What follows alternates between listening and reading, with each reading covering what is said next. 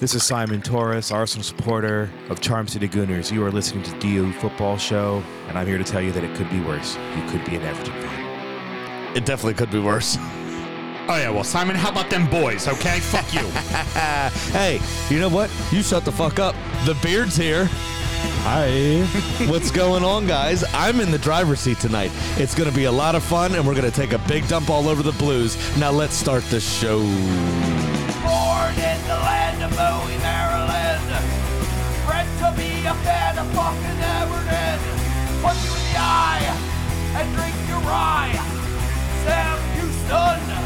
Sam Houston? Arsenal fans have another Sam. AKA the fucking Gooner Graham. Stump of a lord. Looks great in shorts. Sam Grammy. Sam Graham. Fucking United!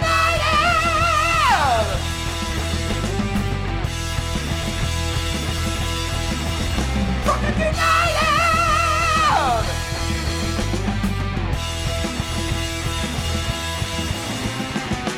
Hello and welcome to the DU Football Show, a completely biased recap of the English Premier League as told by two common American schmucks. I am your host, Sam Graham, and across the way from me is my co-host for the evening, Mr. Rob Holmes. How you doing, Rob? I'm top of the table. I mean, I'm doing great. That's right. Yes, we are. Anything going on in your world? What's happening? Oh, you know, I Anything mean, fun? just relishing in all of what is going good in my life. I mean, Arsenal is top of the table. That's right. That's about all I have to say. Absolutely right. Producer Sam, how are you today, sir? Giving us a mean look. Hey, what's going on? You know, either you hit the post or you don't hit the post. You don't elongate the show Listen. until we get to the fucking post. Let me tell you something. Just call me Bakuyo Saka, okay? I took the entire curve in there to find that far corner. Uh-huh. Yeah. Okay. You just keep telling yourself that, okay, stud? We're recording at the DU Public House just outside our nation's capital. You can find us anywhere you listen to your podcasts. Please subscribe, rate, review, and share with a footballing friend. Should you want to chat with us, there are many ways you can. Mr. Holmes, please tell the good people how they can get in touch. You can find this lovely show at DU Football Show on all the socials, and you can email us if you'd like at dufootballshow@gmail.com. Especially Mike Rogers. Mike Rogers can definitely email us whenever he likes. I'm going to have to call him and get in touch with him. Yeah, hey, by the way, Sam, you want to punch into that, into the next segment a little bit better, but you're doing all right. Keep up the good work there, stud. Okay. Wow. And we'd like to hit the mute button. It'd be great. He told me before this, he was like, hey, I'm going to be doing the ones and twos, so this is going to be up to you and Graham. I'm going to keep quiet, and this isn't. Yeah, it's not all off to a he's good done start. is Not off to a talk. good I start. know. My muterus, my choice. Oh, okay. Do I need to mansplain it to you? Let me tell you something about trans camels, okay? They're putting something in the sand. Producer Sam and myself both work in the wine and spirit industry. Rob just partakes a lot. And all three of us have a deep, passionate love for all things distilled spirits. So as the red-blooded Americans we are, we vow to have a drink in our hand during this show and every single show. Rob, what beautiful spirit are we drinking this evening? We're drinking a 10-word long bourbon. It is the Bardstown Bourbon Company Collaborative Series Plantation Rum Barrel Finished. It comes in at 104 proof. You could find it on the shelves, or you should be, right around $160. And the Whiskey Advocate panel rating is 93. And today's blurb comes to you from Jeffrey Lindenmuth from the Whiskey Advocate. Bardstown Bourbon Company has proven itself among the most innovative masters of blending and finishing with little regard for tradition. This is not as adventurous as some of their experiments, but it is no less successful. This 10-year-old Tennessee bourbon spent 22 months in plantation rum barrels. The result offers savory herbs balanced with caramel in the nose, flavors of dark chocolate, roasted coffee, and red fruit before a finish with generous baking spices and leather. Excellent cold reader. Yeah, he is pretty Probably good, actually. better cold reader than you. And better than Mel, I was going to say thank you, since I don't actually tout myself as being a good cold reader. You have done it before multiple times. I'm an excellent cold reader. I've done it like 3, so cheers. This is fan-fucking-tastic. It's excellent. The I get a lot of banana up front, actually, you'll get that from from plantation. anything rum. You Yeah. get a lot of banana on the back, too. I wonder. I wonder what the plantation barrel is, because if this was one of their Jamaican barrels, one of the big notes of a Jamaican rum, very specifically, Is banana, yeah. banana, because of the esterification process, where basically you allow the yeast cells to eat at the sugars a little bit longer, and that's what gives it that big banana flavor. I do have to say, this comes to us from my good friend Savannah, who works with the Bardstown Distilling Company, and she sent it down to me, and I now owe her one naturally pink pony, so I need to be on the lookout for that, is what I was told the cost of doing business was. I've seen this. Graham, have you seen much of a markup on this? I've seen it upwards to 2 in our market. I've seen it most of the time around $179.99 is where it's kind of living at the fair moment. enough. Yeah. And I think part of that has to do with people buying bottles as opposed to cases. Right, of course. And you're really just getting that bottle charge added onto it, which, yes, it is a thing in our business, which is why you see sometimes such a wide range of retail pricing. But other than that, no, I haven't seen it gone too crazy. This one seems to be pretty readily available and not a huge deal to find. So what do you think about it? You like it? Enjoy it? Yeah, it's great. I love it. I just like bourbon, so I'm not as sophisticated I as you two just gentlemen. like bourbon. This would be the second offering on the top 20 from Bardstown. Bardstown, yeah. The first year we ever did it, 2019 or 2018, when we did the list for the very first time. The the Fusion series, number 1 was like number 12 or something like that. Yeah, sounds about right. All right, sweet. So let's get into the action, boys. Cheers. What else are we supposed to do? That's not my job. Always responsibly. There we go. There we go. Clued up. All right. Whew. Can't really start anywhere else, can we? Didn't think so. The best rivalry the Premier League has ever seen. Arsenal 3, Manchester United 2. What a fucking game this was. I know. Welcome to the show. Passive aggressive. Don't mind. Well, I'm just already prepared for the wank fest that is about to occur over the next 30 minutes, and then we'll talk about the rest of the fucking game. So please, by all means, get on your knees, unzip each other's trousers, and start blowing each other. Go to town. We already did that. And it was a really fucking exceptional game. I was gonna say there isn't a video element today, Sam. That wouldn't garner listeners. Okay, I don't think it would garner listeners if there was a video element. who wouldn't want to see this much hair bouncing around? Come on both of our parts. Yeah, right. What a game. I mean, Manchester United got the first goal. I don't know if you saw it, and Sam, chime in on this if you saw it also. In the first about 20 seconds, Granit Xhaka gave the linesman a fucking piece of his mind over a throw-in. Yep. Then, about 20 minutes in, Marcus Rashford scores. And I don't know about you, I thought, here we go. Well, we're playing the occasion, not the game. My immediate reaction to that goal was from 2 seasons ago. Fuck. This is it. This is it. Like, this is the beginning of what we've come to expect over the last 5, 6, 7 years. Every time. Of Arsenal just imploding after a pretty solid start. Giving up a screamer. That was I was going to say, in all that was a great goal. Yeah, that was a great fucking shot from Rashford. And Rashford is on fire right now. But my issue with the whole, just the situationally, it was like we were playing the occasion, not the game. We were so keyed up about it that, you're yelling at a linesman over a throw-in at midfield 15, 18 seconds into a game, and then, there's just passion, baby. It's passion. Yeah, is that what they're calling it? That's what Arteta calls it. Well, yeah, I mean, that's true. I thought that was more about staying in his box, but in his technical area. But but here we go again, right? I mean, what do we do? I thought the response was excellent. Their goal almost settled us down. Yeah, in my opinion. They panned over to Arteta after the goal, and his immediate response was like, "Cool down, guys. It's okay." Like, and I think that's what I find most attractive about Arsenal right now is they don't panic. Yeah, it is literally just stick to the system. We have the players on the field to execute that. Oh yeah, up until the Newcastle game, we were the only team that hadn't been held scoreless yet in the Premier League. Yep, at all, which was awesome. You always feel like we're going to get a goal. You're absolutely right. And echoing that, you saw Odegaard at midfield the same thing, just kind of raise his arms and, hey, it's all right. Come on. Yep. Let's just stick to it, stick with it.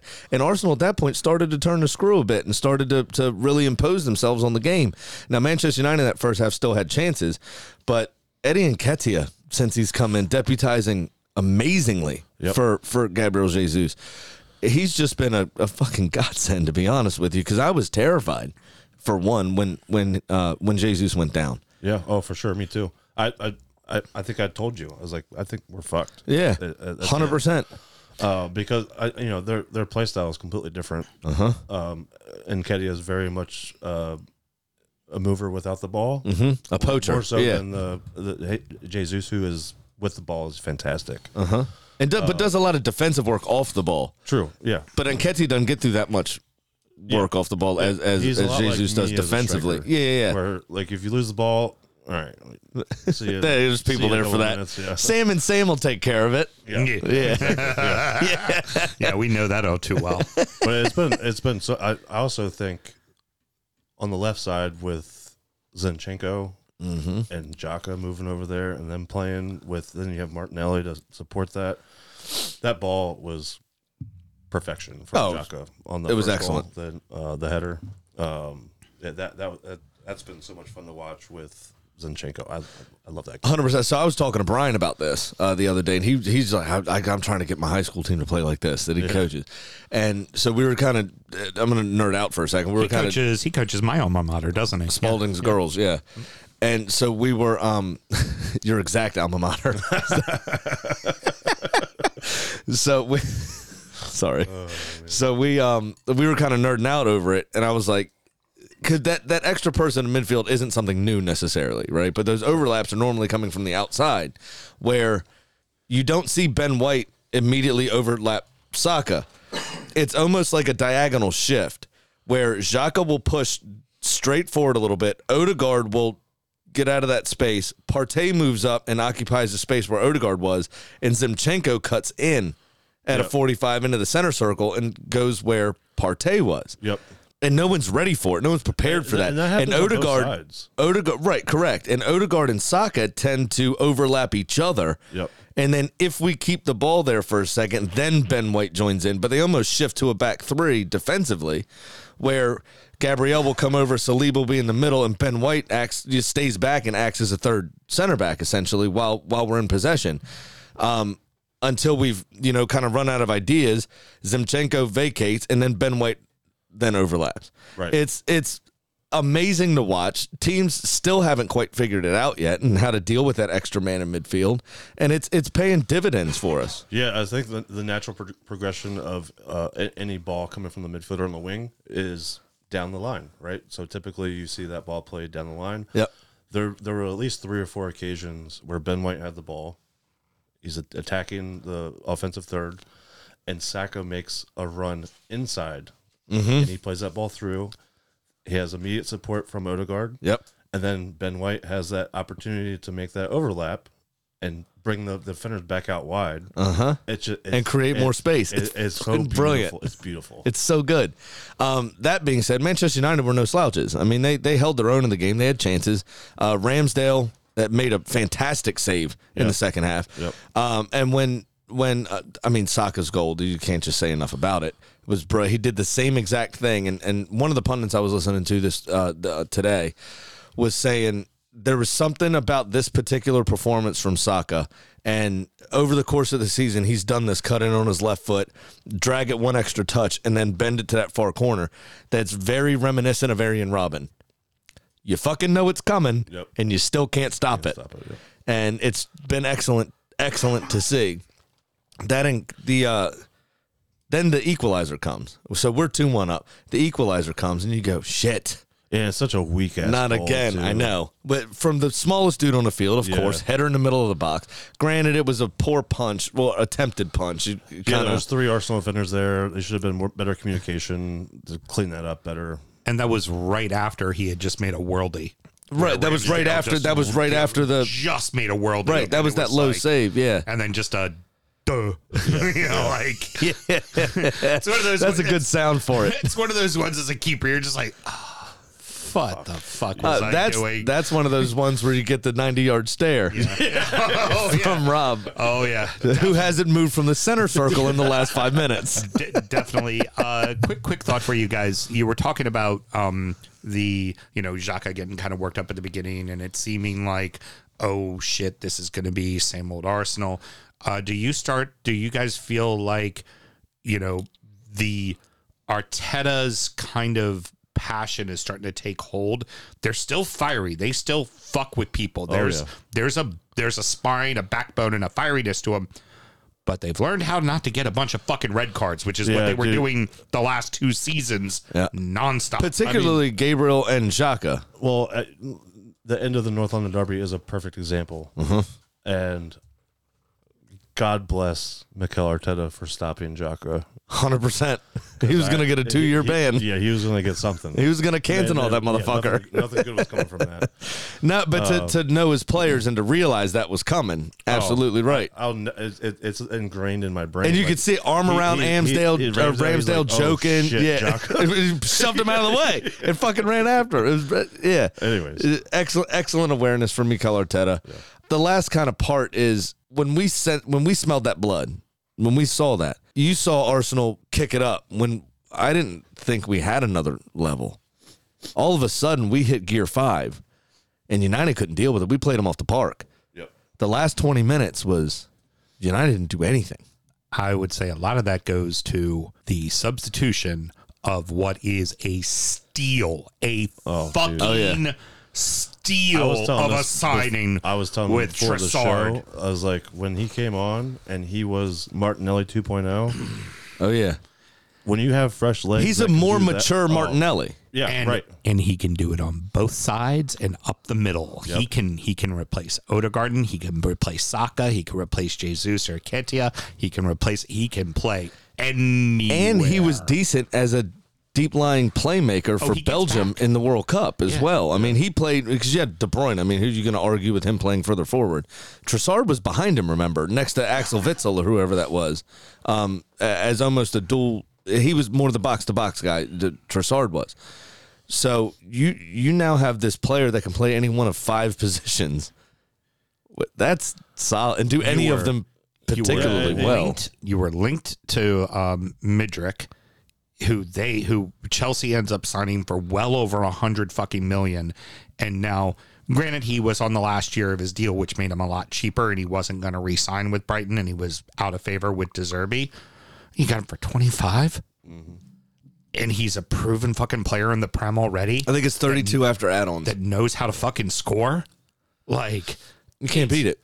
That is you know, again, the checklist. Have a good January transfer would be another check. Get the piece you need. That is exactly the fucking piece you need. Yeah. And he's going to be fired up to play for a team that's vying for a title. Yeah, and I mean, knocking on wood actively, but there's going to be an injury coming at some point. With the way that we play, the high pace, I mean, it's going to happen. So it's nice to have. You would hope the Jesus injury is the one, and we've survived it. Yeah, no, I get that, yeah. And then we also just signed that Polish right back, QBR. Oh, Pete Wentz, yeah. Yeah. I've never seen a more emo-looking player since Leighton Baines. Do you think actually, that's the end of Cedric? Finally, please. I saw fuck's that. sake. Thank you. We ship him off to face was like, Sampdoria for I'm $2 million. Yeah, God bless it. But then obviously Eddie gets the winner. Fantastic goal, a true poacher's goal. Fox in the box right there, man. That was definitely a fox in the box. What I was gonna say was one that Van Nistelrooy would have been proud of. You know what I mean?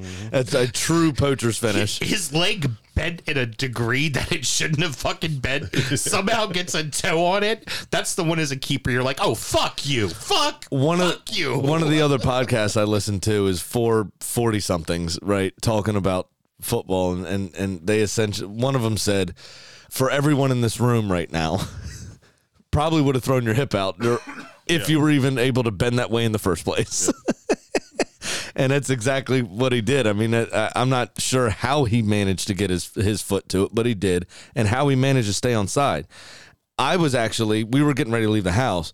I told Tegan to turn the TV off because the TV and the iPad were at 2 different times, and the TV was ahead, and I was waiting on Carly to come downstairs. I was finishing washing a dish, and I didn't want to screw up and see something before it, or hear something before I saw it. So Tegan turned off the TV, and I've got the iPad sitting on top, like up on the bar area on top of the sink. I'm washing this dish, and when I was like, "Oh yeah," and Tegan goes, "What happened?" I was like, "We scored, maybe," and I didn't celebrate. Yeah. I was like, well, just because he looked, it's got to be offsides, right? It's got to be offsides. And then they checked both. Zinchenko was a solid yard on, and then they checked Eddie's, and it was a fucking toenail from the same shortest man on the pitch onside. And then I fucking there's still water on my ceiling, and I was like, yeah, get in. It was fucking great, and yeah, I mean that's all she wrote. It was excellent. What's nice though for me is I told you the Premier League is better when Manchester United are good, when Arsenal are good. Chelsea, Tottenham, in the Premier League era have been up and down, up and down, up and down, both of them. Up and down, up and down, up and down. The league's veracity isn't necessarily dependent upon those two. Arsenal, Manchester United, Liverpool, it needs those clubs. City's only been good for the last 10 years. Right. But it needs those traditional clubs to be good, to be as powerful as it was. And this was the first time in fucking ages that both of these clubs are on the ascendancy, and both of these clubs are back. And it's no doubt in my mind that it's because it's two young, hungry coaches that came up doing what they did, and it's excellent. And they're almost playing, an old school manager type. They have you can see their tentacles in every facet of their clubs now. And this is going to be a lot of fun to watch for the next 5-6 years, I think. I agree. All right. Whew. I feel good. Now we're going to talk about the stuttering in the race for the top 4, which includes everyone down to 14th. Because everyone's only That separated. doesn't include you, Sam. Exactly. By about Everton's 3 points. So you have Palace and United drawing midweek 1-1. City 0, Tottenham 2. Oh, sorry, that was just the first half. City 4, Tottenham 2. Liverpool 0, Chelsea 0. That'll probably breeze over that one, to be honest. Leicester City 2, Brighton 2. Palace 0, Newcastle 0. Fulham 0, Spurs 1. So Palace and United midweek, this I thought was a bit surprising given United's recent form, to be honest. Yeah. Took a Olise special from all of 30 fucking yards out. Beautiful free kick. What a goal. Yeah. Considering they've been on a little bit of a slide and they are also hitting a very, very tough part of their schedule till April, gotta say, this is a good fucking week for Palace with those 2 draws. Yeah, definitely. It's a good, because that's fucking third and fourth place. That's a good week. Well, that's ultimately what kept Brentford in the league last season, remember? When they started sliding, they didn't slide to losses. They slid to draws. And those extra points they picked up mid-season when everybody was hurt were what kept them in the league. Is this what United's going to be now, though? Kind of up and down, dominate for 3 weeks and then have an off game until they can have another, 1 or 2 transfer cycles to really settle their team down. What do you think? I think we are seeing United getting back to being United, and I was gonna chime in on the first segment, but you were doing a great job closing it out. So there, see, I paid you a fucking compliment. Go home, kiss your wife, tell her Sam loves me now, or whatever it is that you need for daily affirmation.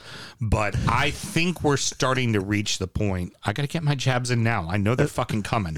So I feel like we are on the verge of seeing Arsenal United being the top teams in the league again, because City is just so hyper focused on trying to win a Champions League. Yep. And once they do, does Pep stick around? What are they? How do and you're starting to see some of their cracks in their team, players that aren't necessarily happy, Bernardo Silva types, Gundogan types, guys like that. So there's that going on. Liverpool's on an absolute decline right now. And like you said, there's no consistency to Chelsea / Tottenham. If anybody, I'd give Chelsea the edge because I feel like Potter is going to make it work. But one of those 643 players actually has to have a good spell at one point or another. But I would say don't be surprised if the next couple, 2-3 years, it's United and Arsenal fighting for titles like it was in the early 2000s. And there's going to be a lot of United and Arsenal old soccer geeks that are going to be fucking losing Loving their it. mind over it. Love to hear that. And 100%. And you'll also have the rest of us going back to the old thought process of the 30 teams with curse words: Arsenal, Ars, Scunthorpe. Well, we know, and fucking Man United. That's absolutely right. The other thing you have with that is Arteta loves a row on the touchline, and the other guy's Dutch. Sam, I've heard they're a literal people. Exactly. I can't wait. It's set up so perfectly. I think Man United is definitely, obviously, in an upward trajectory. I think they have a couple pieces that are still trying to find their way into the squad. I think Antony, it came out very strong, solid, but he's been kind of slacking last couple matches for them. In his defense, his first match was against us, and everybody does well against us. But it's hard. I mean, Rashford's on Fucking fire right now. Yeah. and then their defense with Martinez, and then Wan-Bissaka is still doing his thing. Amazing what happens when you get rid of a pompous fucking prick. Absolutely right. Oh, you know what I did forget to bring up? Gabriel Malagales shared it on his Instagram. Did you see the photo of him standing over Bruno Fernandes and Bruno Fernandes' terrified face? It's like somebody was yelling Portuguese at him, and he's like, fuck, Ronaldo's back. Motherfucker's got PTSD. Yeah. Looked great. But Gabriel shared it on his own Instagram and said, there is no victory without fight. It's like, yes. And then it said ... thank God. That's what you want to see. Real quick, we got to go back to this real quick. Hashtag pro Arsenal agenda. Saka's celebration, the same as Rashford's. Oh, yeah. Fucking brilliant. Yeah, I said that. You know what? I'm going to let that one pass. I'm all about quality shithousery, and that was shithousery at its fucking finest. I shared that on DUFC on the closed group, Drunken United FC on Facebook. Make sure you find it. Where Arteta would say, in the dressing room, a hypothetical. Hey guys, somebody do something to get inside the other team's head. Over the last couple of seasons, Xhaka goes, got it, boss, no problem. Fucking 2-footed mid thigh. All right, boss, did I do it? Red, obviously. Oh, boss, I did. That's not the fuck I meant. I meant getting their mind, not their bloodstream. All right. I got you, boss. I'm gonna throw up. I'm gonna throw off my fucking captain's armband when they're booing at me. Those are our supporters. That doesn't work. You don't want to get in their heads. Hey, No, I fucking defended Xhaka through that. you did. I would just like to say Absolutely, you did. You're right. You burned a different jersey. And then that's not what I meant. Does anyone else have any ideas? And then Saka goes, nothing more to say here. Got it, boss. Yep. Then he goes out and does Rashford celebration. I fucking love it. Anyway, yeah. back to United, I guess. Just to keep you on track, it is United Palace that we're talking about here. It's the first I thought we of were talking 5 about games. Arsenal. It's the first of 5 games in this segment, so we might want to keep the old bus moving there. No, so the bus driver. What I mean is until Ten Hag only came in the summer. Yeah, Arteta's obviously been there for a couple of years now. We've had 3 transfer windows under him and cleared out some dead weight, brought some people in. Ten Hag hasn't had that much time. Is this what United's going to be until they have a couple of transfer windows to really get what they want? Is this kind of they're going to be excellent for 3-4 weeks and then turn around and have a draw against Palace away for literally no reason? Right. I just think that's kind of that inconsistency is going to kind of be a thing. I mean, I'm not going to lie. I hope that sticks. I mean, Yeah, no shit. Last point I'll make on this one is Wout. Can we just take a quick vote? Wout Weghorst is the absolute definition of failing upward. Oh yeah, definitely. Yeah, the eyes have it. All right, so City Tottenham on Thursday. Put the tall lad in. Yeah, exactly right. City Tottenham. This was wild. 4 goals from City in the second half, obviously. One of the best individual performances from a player this season in Riyad Mahrez was absolutely fantastic. First half. touching all 4 goals, right? He had 2 assists, 2 goals, something like that. I think he had a hockey assist for the other goal. Okay. It was registered as 2 goals, 1 assist. Gotcha. I was all prepared. I was going to beat Lindsay. I was all happy. It was 2-0. I was like, I got this shit. I'm actually going to win a fucking fantasy game. Thanks, Riyad Mahrez. Especially that last garbage goal is what got you to fucking get the W over me. Exactly right. Not bitter at all. It's all going wrong under Antonio Conte, correct? Well, did you see the reports today? Yes, I did. I was hoping you saw it and would bring it up. happy. Yep. Yeah. So what did those reports say? From what I can see, they are not going to be renewing Conte's contract after the summer is up. Great minds think alike. Conte not to be re-signed. Yeah. All of us were like, yeah, we're going to talk about this. How much of it has to do with what came out about Juventus over the weekend, do you think? Oh, did you hear? No, maybe. Chelsea's supposedly putting a bid in to buy the 15 points from Juventus. Wait, Sam, corruption in Serie A? No, say it isn't so. What an honest and forthcoming league. Of course, there would never be any issues in Serie A. They would never sell their points to Chelsea. You know what I heard? Deal was worth $80 million up front, and then if the 15 points got Chelsea Champions League football, Todd Bowley would sign over a 10% stake in the club to get the deal across the line. Oh man! Remember, I'm a Giants fan. Todd Bowley owns the Dodgers, so I am loving the just moronic bullshit that's going on at Chelsea. I'm like, yep, just like a fucking Dodger. That's all right. They'll make the money back with the Premier League All-Star game. Yeah, but I wonder if anything has to do with... Now, Italian football's run a bit different. Most clubs are run where it's not a manager per se, it's a head coach. They literally have no say really in transfers. They give a profile of a player that they want. Like, I would like them to be technically gifted, forward-thinking, and whatever, and then the directors go do what they do. And there's always been a lot of creative bookkeeping, which we've talked about many times on this show, which is why so many players have played for Inter and AC Milan, or Inter and Juve, or all three, or whatever. I mean, there's something you don't see in England very Hasn't much. Zlatan played for all fucking 20 clubs in Serie A? Something like that, yeah. Houston, I'm gonna do you a favor. We're gonna get the bus back to where it belongs. Oh, here we But go. I think it is funny that we were talking about Spurs and we'd rather talk about fucking Yeah, I mean, they were terrible. Serie A. They had a great 8-minute spell. Good handle in the wheel there. That's a nice right-hand it's just turn. a Well done. All right, sorry, I just dozed off for a minute because we were talking about Italian I mean, corruption. I don't want It's to fucking something talk about Spurs either, but near and dear to my heart. No, but Tottenham had a great 8-minute spell right out to close the first half out. Yeah. And you thought, oh, fuck, City after what happened at the weekend, and like, are they going to be... This could be great for us. And I'll never say I want Tottenham to win, but I did want City to lose this game. And because I really don't see Tottenham as a threat. City obviously got it together. We already touched on that aspect, and just what a fantastic performance. But how does it either doesn't start well for Spurs and then they come back in the second half and tie, or it started in this game is the only example really where it started pretty damn well and then they fell apart.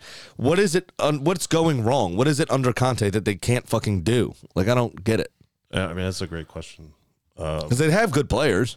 Yeah, I don't know. I don't know what it is. I don't really care. And in to be honest, well, as long as fair. it And in the happens. middle of all of it, you have Harry Kane has 16 goals, just scored today against Fulham. Yeah.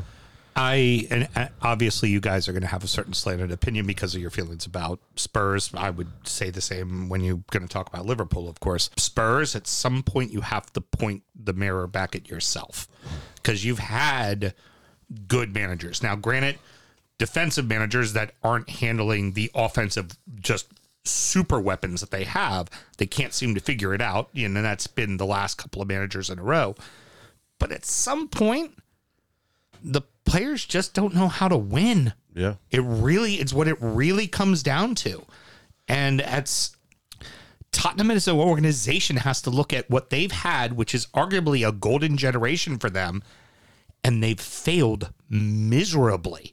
It can't always be the coach's fault. Sometimes it is, but in this instance, like, you've had enough good managers come through, and it's the same thing every time. It's fourth, maybe fifth, not anything it's not anything that makes you go, okay, yeah, this team's on the way up. Like Arteta and Ten Hag, these are teams that are on the way up. You could see a philosophy being built in, and it's just not there with They cut disparity in the Pochettino table is short. also crazy because we're going to talk about Everton later, and they're only 6 points from 14th or something. Like Yeah, that. exactly. Liverpool is in 9th, and they're only 7 points behind Tottenham. Tottenham has a chance to not even be in the top 10 if they don't. They won today, but Right. If they continue to behave in this manner, you're absolutely right. Brighton, Fulham, Brentford, Liverpool, Chelsea, all behind them. Not in good form. Well, the majority of them not in good form. Or Right. Like I said, like you said, they're stuttering at the moment. Everybody, exactly. But This if they whole pick up weekend the was a pace and stutter they start. start getting points, then Tottenham's in trouble. 100%. I have a job swap idea. Mushiri wants a new stadium. Tottenham have a new stadium. Mm-hmm. Daniel Levy loves to take a mediocre club and keep them mediocre, but keep them in the league. Mushiri loves buying shit for no reason. Levy doesn't, but the Spurs supporters do. Just trade the clubs. Just trade the owners. Yeah, but we're already building the fucking stadium. Yeah, but it's not done yet. Levy could get you a good price on a bar downstairs where you fill your own beers up. Oh, there we go. You save money on hiring bartenders. I think this works out for everybody, in my opinion. Don't disagree, because I'm not exactly fans of my board right now. We'll get to that. Liverpool 0, Chelsea 0. I mean, what a terrible first half. Wait, Sam. Were you aware that this was a battle of mid-table clubs? Yeah. Yeah, because it wasn't like NBC Sports didn't say it 267 times. And then when they threw it to the fucking broadcasters, it's not like they didn't say it 530. Every 5 minutes, they're like, yeah, well, it's just a battle between two mid-table clubs. I'm like, there's still two big fucking six sides. There's still two fucking massive, like, stop. Just, you kind of insult fucking mid-table clubs by going, oh yeah, just a battle of two mid-table clubs. Fuck you. They got resources well beyond what any, like, what Brentford or Brighton or fucking or you know, Todd it's Bowley just has terrible. spent over £500 million since he took over last summer. That's higher than the GDP of most countries. Fuck's sake. Yeah, so really bad first half, obviously. Nobody wanted to watch it. It was absolutely pitiful. Second half, though, Liverpool kind of turned the style on.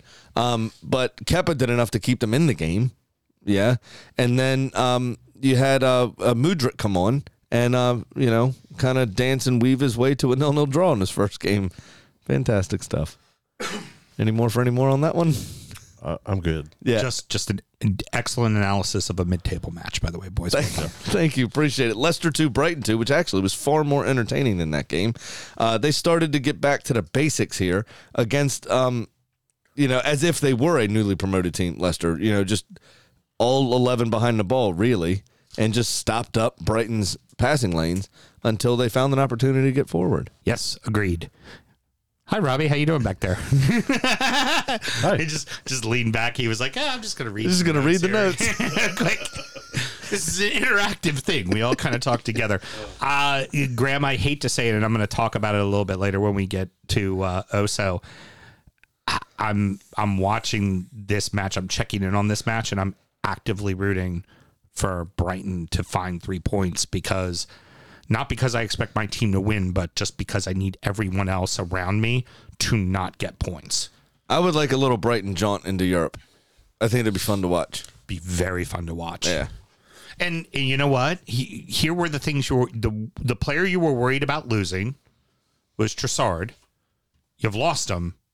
You're doing fine without him. You've been doing fine without him for a while now. Mm-hmm. And if their organization knows how to find diamonds in the rough for a good fucking price, when they get a little extra money, they're going to find some great pieces. Ferguson was playing in like the third tier of the Irish League or something. Scored again. Was on loan last season, maybe in the third tier of the Irish League. I think he was owned by Bohemians. It was actually a big Irish club, but it's an Irish club still, so it's not very big. And he's coming in and scoring goals. I mean, 3 and 4, 3 and 5 games, whatever it is now for him.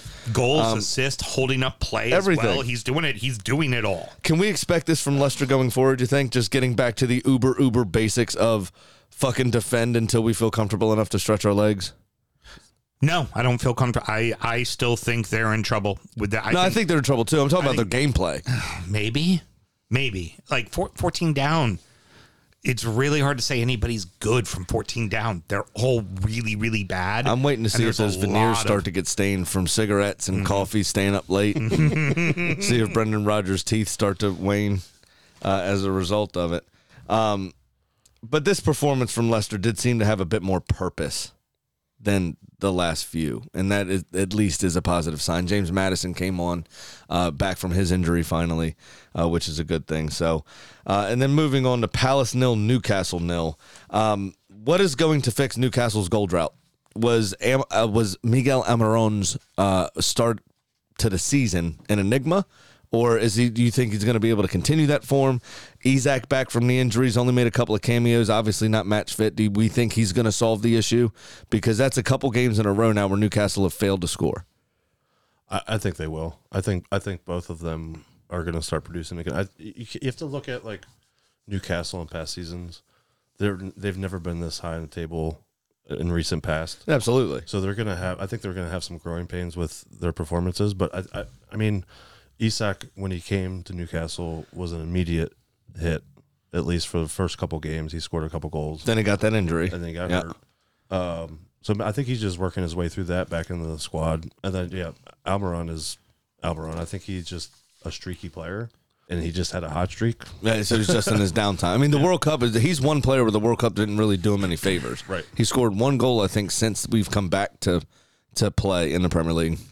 But obviously before that was their big saving grace. Had eight or whatever it was in those opening 16 games or whatever it was before we broke. So 2 points here. First off, with when you say, hey, Newcastle isn't scoring goals, it's also worth mentioning they haven't given up a goal in 7 fucking matches in a row. Absolutely right. Like, they're the only teams that kept us out. Yeah, I mean, I'm with you. They have been just throwing up shutouts left and right. So the one thing is you go, okay, well, they're maybe not winning matches, but they ain't losing, which is good. And they're finding ways. I mean, they're not impressive 1-0 or 2-0 wins, but they're wins. Yeah. And the other thing is we know the pockets are there. They're in cup competitions. They're out of the FA Cup, but they're in the semifinals of the League Cup with a favorable draw with Southampton.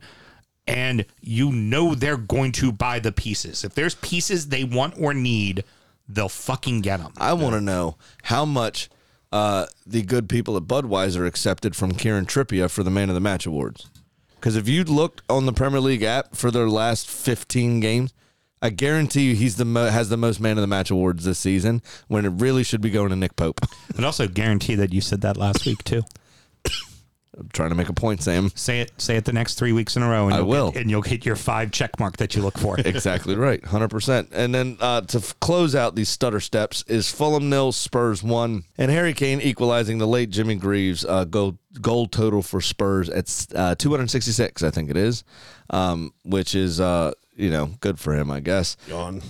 I thought Fulham actually played very well in the game, just couldn't finish any chances off. First half hour, they were excellent. the best team. Yeah, hands down. I thought they were good throughout the game, really. I mean, Tottenham allowed them to have the ball because the best thing they do is counterattack. Yeah. And Fulham rather did what they needed to do with the ball. They just couldn't. The only thing was couldn't put the ball in the back of the net. You say it all the time, Sam. Don't give up a goal right before the half. Yeah. That can And that's destroy exactly you. what they did. Yep. And it just killed them. And And unfortunately, it was a nice goal. On Tim Ream as well, which makes us feel extra salty. And well, with Harry getting that goal, the other thing you have to remember there too is that he's going to set a ton of records for scoring and things of that nature. But at the end of the day, again, are we looking at a golden generation of Tottenham Hotspur that will accomplish fucking nothing? And I'm starting to say, like I don't even see where they're going to win a cup, like a League Cup or an FA Cup. Well, they It's just would like- have until Jose fucked off the week of the final. They won the Audi Cup. Yeah, it's good. All right, great. So we won the initial Florida Cup because you guys had this whole COVID thing that you wouldn't come out for, so you can never take that away from me. I mean, Fulham had possession that game. Oh yeah, they were Fulham were on top of it. They're going to be top 10, I think. So do I. Yeah. I would tend to agree with that. I really like what Marco Silva's down there doing. Makes Sorry. me happy. My dad's. I gave him credit last week. I mean, when they beat Chelsea in the West London Derby, it was 1,000% Marco Silva's managing, and he has been perfect for Fulham. And it's good that he's been with them for a while now. Where let's face it, when he was courted by Everton, he was coaching for fucking Watford. For Watford, yeah. And everybody knows you're not. I mean, the minute there's 3 or 4 bad results, you're getting fired at Watford. That's just how they roll. Yeah. And so it didn't surprise me that his head got turned. He feels comfortable with fucking Fulham. Fulham loves him. And you can see the culture, the footballing culture is there with this team. And the only difference between the team that went up and down and then the team that is here currently ultimately is the manager, and he's getting a song out of his players. Yeah, absolutely. So that actually answers the last question I had on this game was, will Fulham kick on? And it sounds like we think they will. I think so. Yeah, I'm with that. Thank God we're done talking about the Premier League's version of Belgium, Tottenham. Jesus Christ. We'll talk about wasting a golden generation, Sam. Hey. So some of those results, obviously, that we just went over. Golden age generation. Had something to do with the bottom of the table as well as we get into, so that happened. That, I think, is a improvement on how you do it. Little extra pause, dramatic effect. Bournemouth 1, Forest 1, West Ham 2, Everton 0. Mute button, Sam. Mute. Ones and twos. Ones and twos. Your mic too, by the way. Southampton 0, Villa 1, City 3, Wolves 0, Leeds 0, Brentford 0. Go ahead. He's still staring at him. You want me on that wall. You need me on that wall. Here we go. All right. What was it? Code 9. What they call? What was that? From A Few Good Men. Code Red. Code Red. Yeah, we need a Code Red. Don't worry. Don't worry. Sanchez, you'll be seeing your Code Red tonight. Don't worry about it. Don't. You won't be packing up to tell anybody you're coming home. Forrest has obviously been racking up some points of late. Has Cooper figured it out? We think. Did and this actually isn't a dig. This, I think, Sam, is a fair comparison. But Rob, do you think Steve Cooper utilized the time during the World Cup to work with his squad where Frank Lampard did not? I mean, I think that's an obvious answer. I do think they've had a good run with the table. I think as they start to play some of the top half of the table competition, you'll start to see them slide again. I think they're doing exactly what Bournemouth did early on. And then the minute Bournemouth started facing some tough opposition, just crushed their confidence. So I'd like to see them. I'll believe that they're doing it when they pull off they play Brighton and they get a draw. And you go, okay, that's a tough team. They figured that out. And they're also very one-sided. It's a lot of their results are coming at home too. Well, I thought they finally found their best 11 after the few results before. And then, Chris Wood arrives. They sign someone else. Goddamn Forrest. I believe that's the 54th person they've now signed. It was only half of what Todd Bowley's brought in. They beat Palace before the break, which was a big win for them. That was huge. And Absolutely. They lost the Palace has been Manchester on a slide, though. United. Yeah, slide. Well, not recently. Well, until those two draws, they were on a bit of a slide. Yeah. Yeah, 100%. They drew Chelsea, which is whoop. Beat Southampton and then beat Leicester before this draw. So, I mean, Absolutely. doing something right. Does Chris Wood make a difference to this team? I think maybe a bad difference, in my opinion. I think that he's going to change. He's less mobile. I think they're going to change the way that they play, which they're just starting to figure it out. I don't know if I like it necessarily. However, Awoniyi's not a point man, and they were screaming out for a point man. Chris Wood is a point man. It just allows them to, if Cooper's a good coach, it gives them an opportunity to shift up formations. But I think ultimately Awoniyi and Ben Johnson are meant to be two strikers together. Like it should be a 4-4-2 should be the system if those two guys are out there. But you can, if you need to, quote unquote, put the big fella in. Wood helps you with that. Yeah, fair. We going to do any wood tree puns, or are we just going to leave it? Just leave it? All right. West Ham 2, Everton 0. Everton were on top for much of this game, actually. Just didn't look dangerous at all. I think What were they on top of? the game. Oh. I mean, they had 68% possession or something, 67.3 or something like that. Until the goal, it looked like two teams that didn't want to lose. Yeah. Yeah. Just basically, it was middle of the field passing around. You said that morning. Yeah. It just what it looked like. And then the first goal was just a fucking travesty from the defense. I mean, it was just fucking horrid. Mm-hmm. Absolutely right. I mean, and the two goals, I think Pickford's almost directly to blame for. Yeah, he was. I mean, he's been fantastic, and he's been the reason why we've gotten the draws and the wins that we've gotten have been because of him. It's been because of him. So it's hard to really give him too much shtick for having a bad goal, you know, but it still was his fault. I think that, you know, Everton. I think there's a lack of creativity to create 100%. scoring chances, and I mean, I think you guys were outshot 11-5, I think, with twice less possession. Right. Yeah. Yeah, because the whole second half when Frank made the subs, we dominated possession. Now, granted, at that point also Moyes is going, I got a 2-0 lead. I'm going to sit back and soak up the pressure. But still, West Ham had more shots than Everton in the second half. At that point, yeah. In the second half, they ended up having more Right. shots than them too. So what I was trying to find the words to say that I think I've now figured out is we've spoke about, you know, well, at least everybody around you drew or lost this weekend. What the problem comes in is Burnley ultimately stayed up when they stayed up because of the draws that they got. They're at least putting points on the board where Everton at this stage are not putting points on the board at all. And you get, I told you, bring in Sean Dyche, you get 6 draws by the end of the season. That's good for 6 points. You're in 14th because everybody from 14th down is garbage.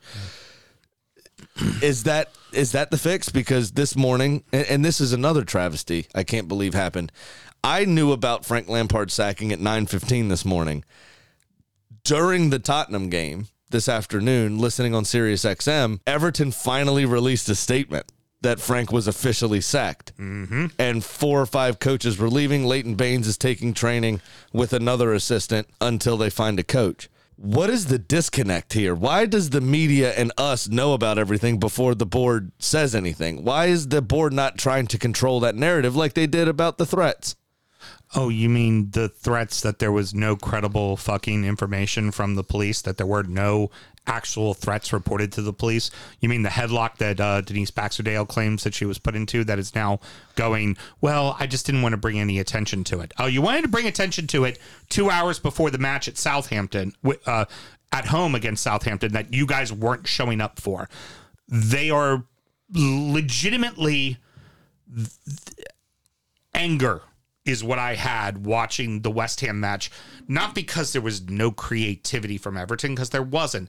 Not because Frank had lost the team, he had lost him a while ago. It's because I'm watching 4 pompous assholes with straight faces in the upper deck of the Olympic Stadium, standing there looking around like, you know, the castle's burning. They're holding the fucking torch and they're going, who set the castle on fire? Like, it's fucking idiocy. And then for after the match, someone from Sky Sports goes to interview a few of the board, Mashiri and Ken Wright specifically. And Ken Wright's answer is, oh, yeah, it's a bad time right now. It's a bad time.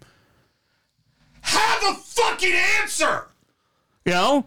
Then Mashiri, what's going on with Frank? That's not my decision. You own the fucking team! Like, what? The actual fuck.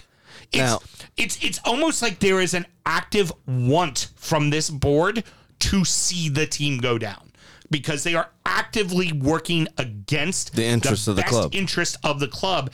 And then when the fans get upset about it, they're like, well, you're why we fired Rafa. Fuck you.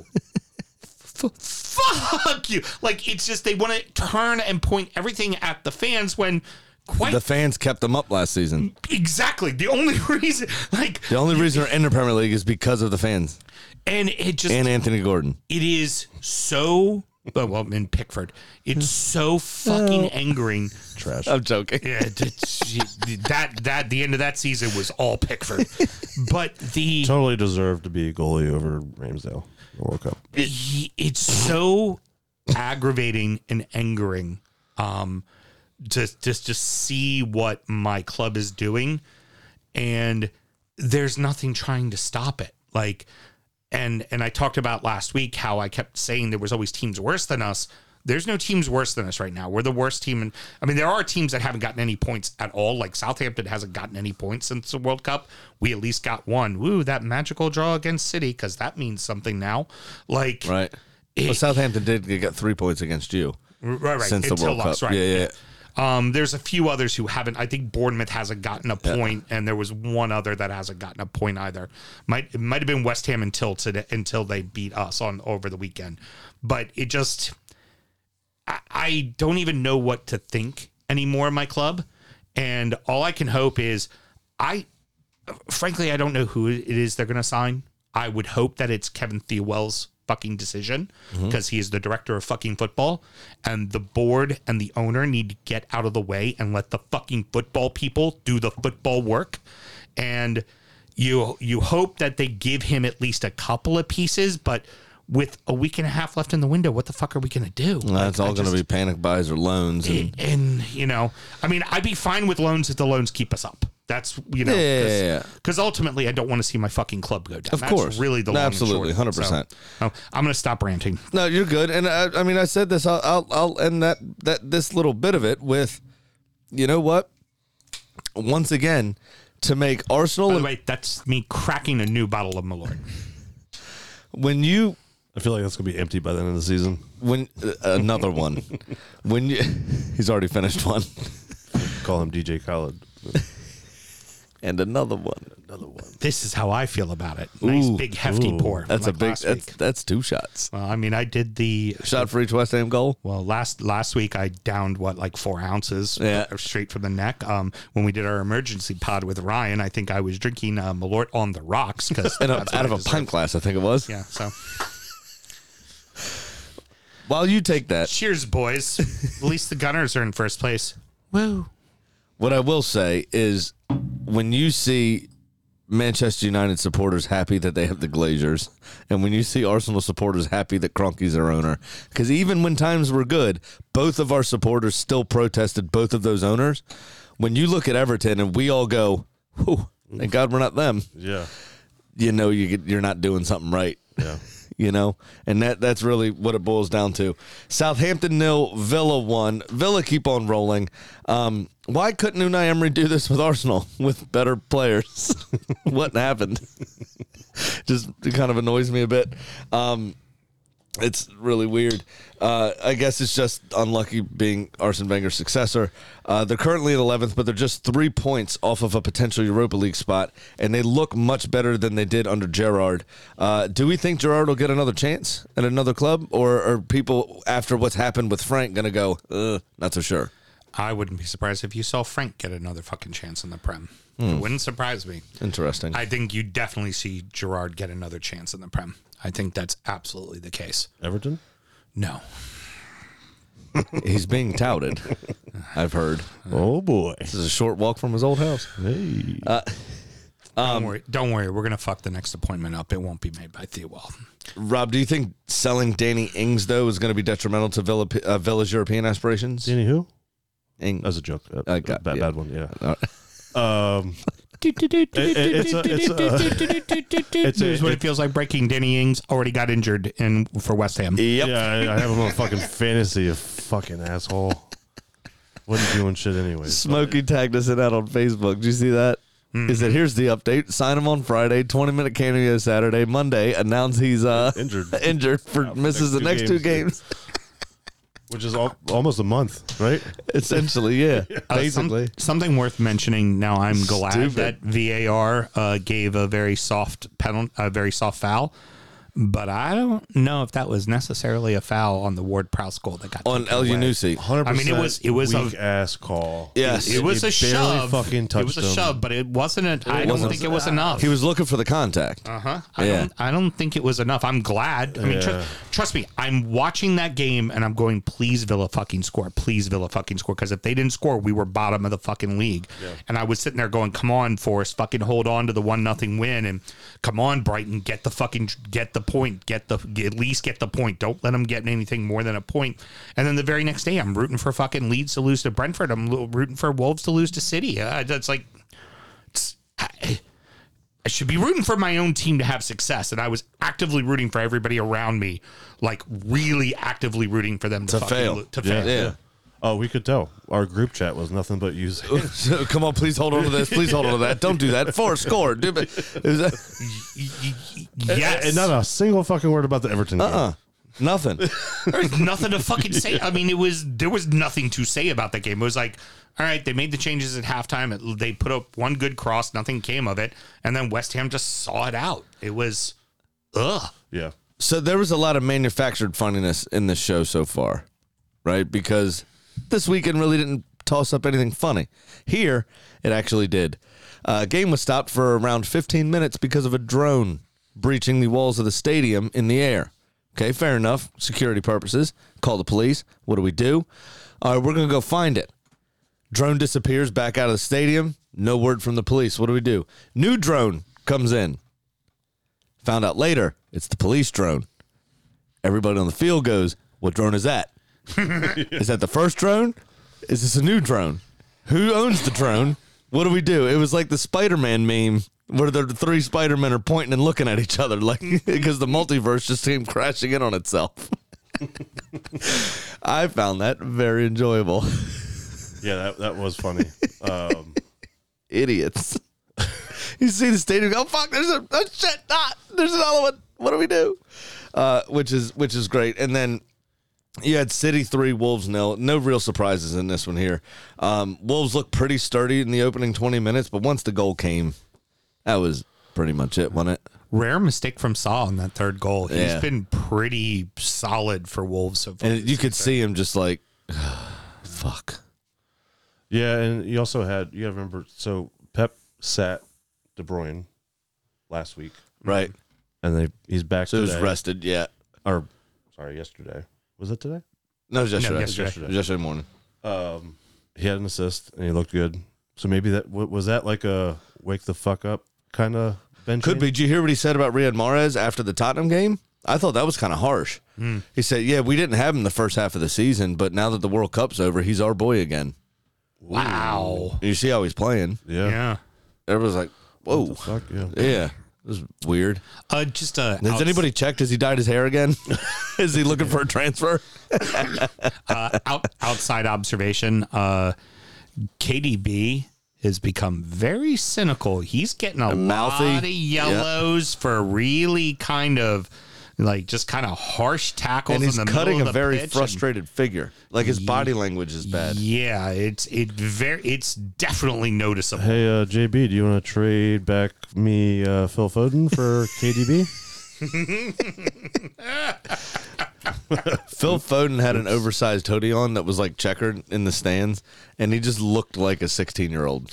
He already looks young It as doesn't shit. matter but- what he wears. Yeah. Yeah, but I mean, this looked like he was in the halls of Bowie High School back in the day. Okay. And that bring up Holland, 25th goal of the season. Hat trick. Unreal. I mean, Pays for 50. Unreal. it's what are you gonna say? Talk about it. It's nuts. He ain't no Dixie Dean. It's the only thing I have to fucking hold on to. Let me hold on to fucking something. Fuck you It's both, so okay? bad. He's bringing up Wait the a top goal second. scorer from 1938. Wait, did you start growing your hair after City signed Holland? No, before. Okay. Before. Eerily similar haircut. Come on. All right. Anyways. Well, good. Leeds 0, Brentford 0. I didn't watch it. Huh? There's only 7 minutes of highlights. There wasn't anything that happened. Really here. I forgot they played. Good shutout for Leeds. They I mean, pushed- they could use a clean sheet, yeah, but they pushed the tempo. It was more them than Brentford. I think Brentford was like, okay, we're in Ellen Road and this is a tough place to fucking play. We're gonna get the fuck out of here with a with a draw. And well, it was- Leeds they were the only team with a shot on target. They had 5, and Raya played real well. Raya. I always get Raya, Yeah, Raya, Sa, and and Sanchez all yeah. fucking mixed up. 2 of them are Spanish. One of them's Portuguese. Portuguese. I know that. But anyway, when you only have a 7-minute highlight package on a network that likes to wank themselves off on their highlights, and a minute 30 of the 7 minutes was introducing the teams, I don't really know what else to say about the game now. Because there wasn't much to go on. There is, well, you know, the cock and the wang are played. always interesting things to talk about. The one story coming out of Leeds is that key players in the squad have lost faith in Marsh. Nice. Tyler Adams looked the proper shit house for the couple of times he got the ball on the sideline. Started a little bit of a row and shoving match and stuff. Now, he did well to contain himself, but yeah, things don't. This was a good draw after a string of pretty poor results for Leeds, but I just don't know what I don't know what they're going to be going forward. Patrick Bamford scored a couple of peaches against Cardiff in the replay for the FA Cup midweek. Why hasn't he featured in the Premier League sense? Like, what's happening? He's been getting subbed in, and that's about it. But the good news for Leeds is they're going to fuck it off to whoever wins between Aki and the Wood. Probably. You're more than, yeah. Chris Wood? Oh, no. Boreham Wood. Boreham Wood. There's too many Woods. The real Wood. It's like a weird provincial gangbang. All right, yeah, that's it for the league, man. So let's get on to the betting. Sure money. There's better ways to end segments than that, I just want to say. I mean, that was pretty weak. I mean, you could have ended it on the Wood remark. That was, that was a good one to end it on. In fact, I'm going to write that down as a possible title for the show, even. What, not provincial gangbang? I'm not so sure Apple Podcasts would be a fan of that one. Kitty decided to pull an us and also lose, so all Nice. four of us lost. Sweet. And no bets because it's the FA Cup next weekend, and we'll in touch with Pat next week, and we'll do all that shit then. In case you're keeping track at home, just so you know, I'm 0 for 19. I'm down $1,900. Maybe Kitty needs to reach out to the reason that Kitty is Kitty for some betting advice. Maybe Mike Rogers needs to play some bets. I think. Heard. I mean, you can never get enough Mike Rogers.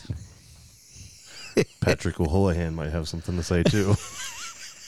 I'm sure he's a proper punter. Championship corner. I've fallen and I can't get up. Oh no!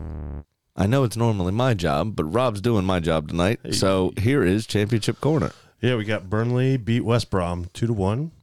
Watford tied Rotherham 1-1. Norwich beat Coventry 4-2. Striking match with QPR and Swansea 1-1. Sunderland beat Middlesbrough 2-0. Millwall 1-0 over Cardiff. And Stoke with a drubbing against Reading 4-0. And we're looking at so top six. We got Burnley, Sheffield, Watford, Blackburn, Norwich, and Middlesbrough.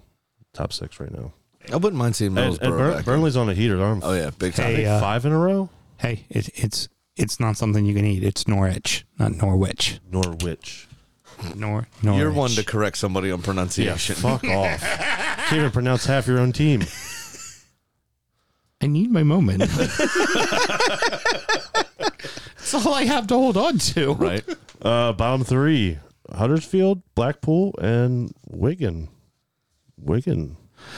Ooh, Huddersfield fell back into the relegation zone again. Yep. Yeah. I wouldn't mind seeing out of the playoff clubs there. I wouldn't mind seeing Middlesbrough come back up. It's been a good old long time since they've been in the Premier League, About like 6 years, yeah. at least. Yeah. Yeah, I wouldn't mind seeing them back up. I mean, That would be all right. so Middlesbrough right now is tied with Luton Town and Millwall. I could go with Millwall We Millwall all in the Prem. we all as don't- long as West Ham stay up. I'm not trading West Right. Ham for Millwall. we don't want to see Millwall come up, but we want to see Millwall fucking West Ham, right? Like that's what we especially. It's not so much that we want to see West Ham Millwall at the Olympic Stadium.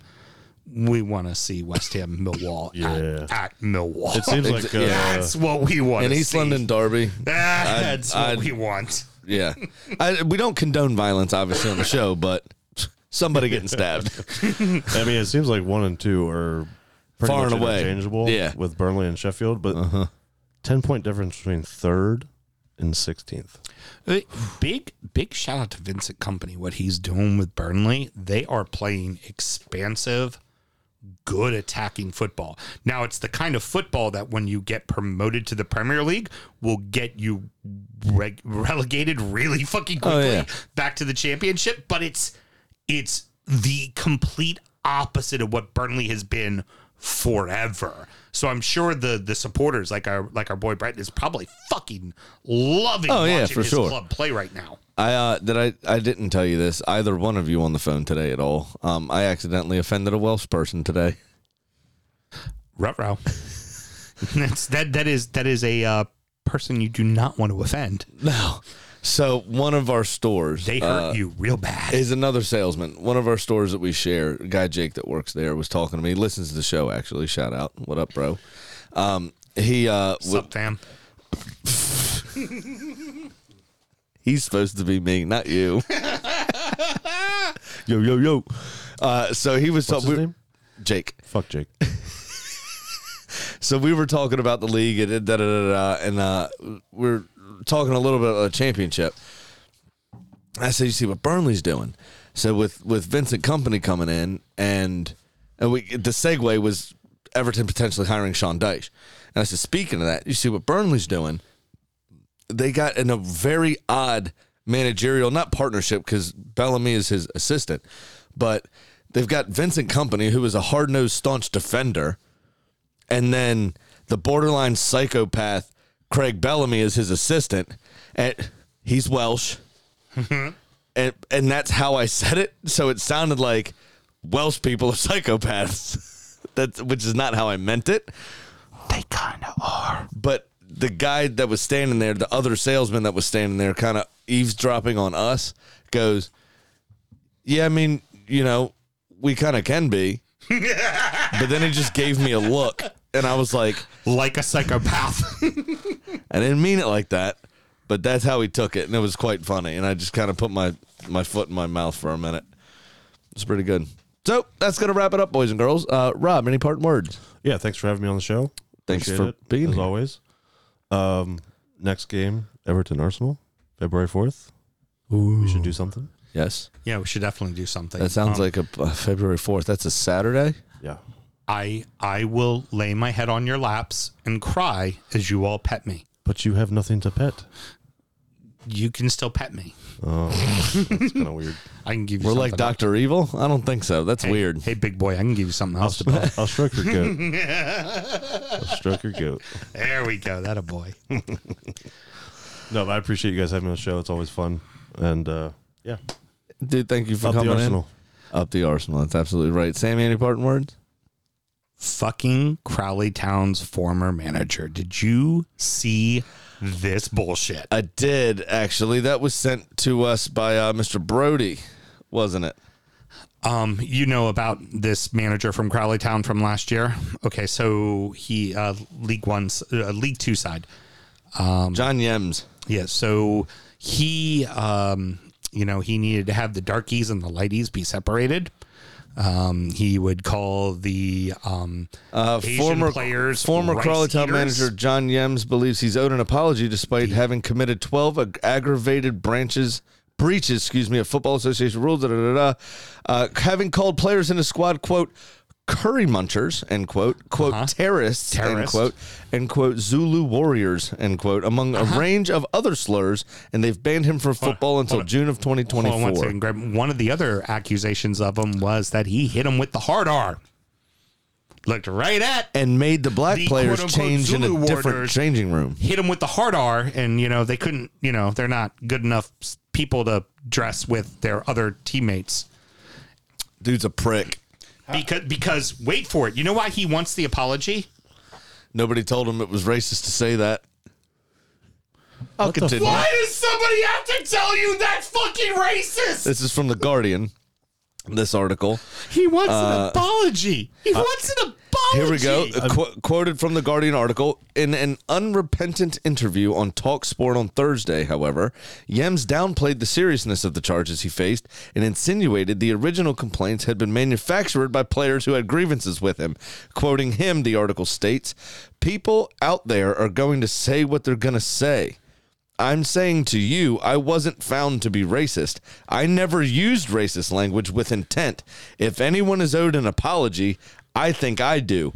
All of the abuse I've been getting without people even having the courtesy to ask me. I don't think people have even looked at the case with open-mindedness. And I think if you go in there, There's a few apologies that should be coming my way. He went on to say, the things that I've done wrong have been highlighted to me, and it's shown me there are certain things you can't say or do. If that's the rules now, and the rules now, them the rules now. Them the rules now, and that's what you're supposed to do, then let people know. I didn't get the fucking memo. I'll apologize to him. I'm sorry that you're a complete and utter fucking cunt. Exactly. Yes. But for me, it's the intent of what has been said. I've not purposely gone out to say somebody X, Y, or Z purely because on the color of their skin. No, you just put Nah, him in just- a different fucking dressing room, you fucking cunt. You fucking fucking prick. cunt. I've It's 2023. I've Jesus Christ. been trying to have us say D-back more because I understand the severity of that word.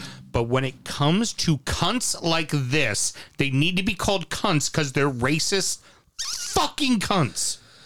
It's absolutely Wait, we're ridiculous. cutting out the C word for D-bag? Well, we just say D-back instead. We're trying to. But no, you were fine by You're saying good. it. Trust Don't me. worry you about were it. fine by saying it. Sue me. No, you were perfectly fine because I just said it fucking 7 times.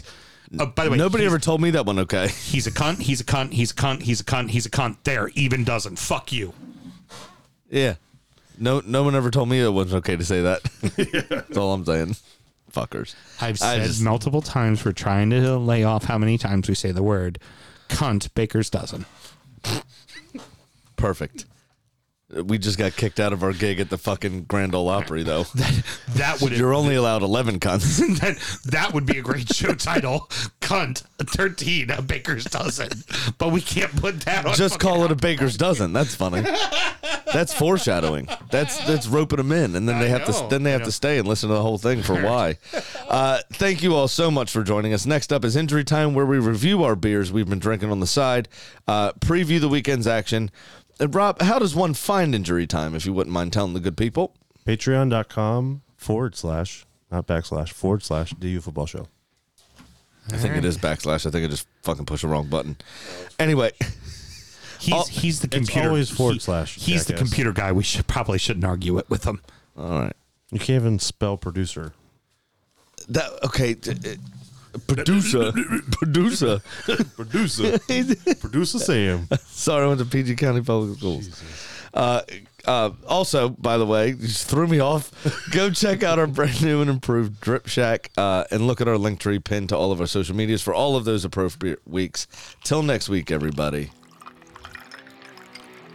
Bye. Drip Shack. Good night. There's still a post to hit, dumbass. I don't have anything else to say. You covered it all. And honestly, I couldn't have done anything better myself. It was well done. You were okay. I was good, I think. Cunt. Now we're more than a baker's dozen, jackass. Good night. Bye. Born in the land of Bowie, Maryland. Bred to be a fan of fucking Everton. Punch you in the eye and drink your rye. Sam Houston. Sam Houston? Arsenal fans have another Sam. AKA the fucking Gooner Graham. Stump of my lord. Look straight in shorts. Sam Grammy. Sam Graham.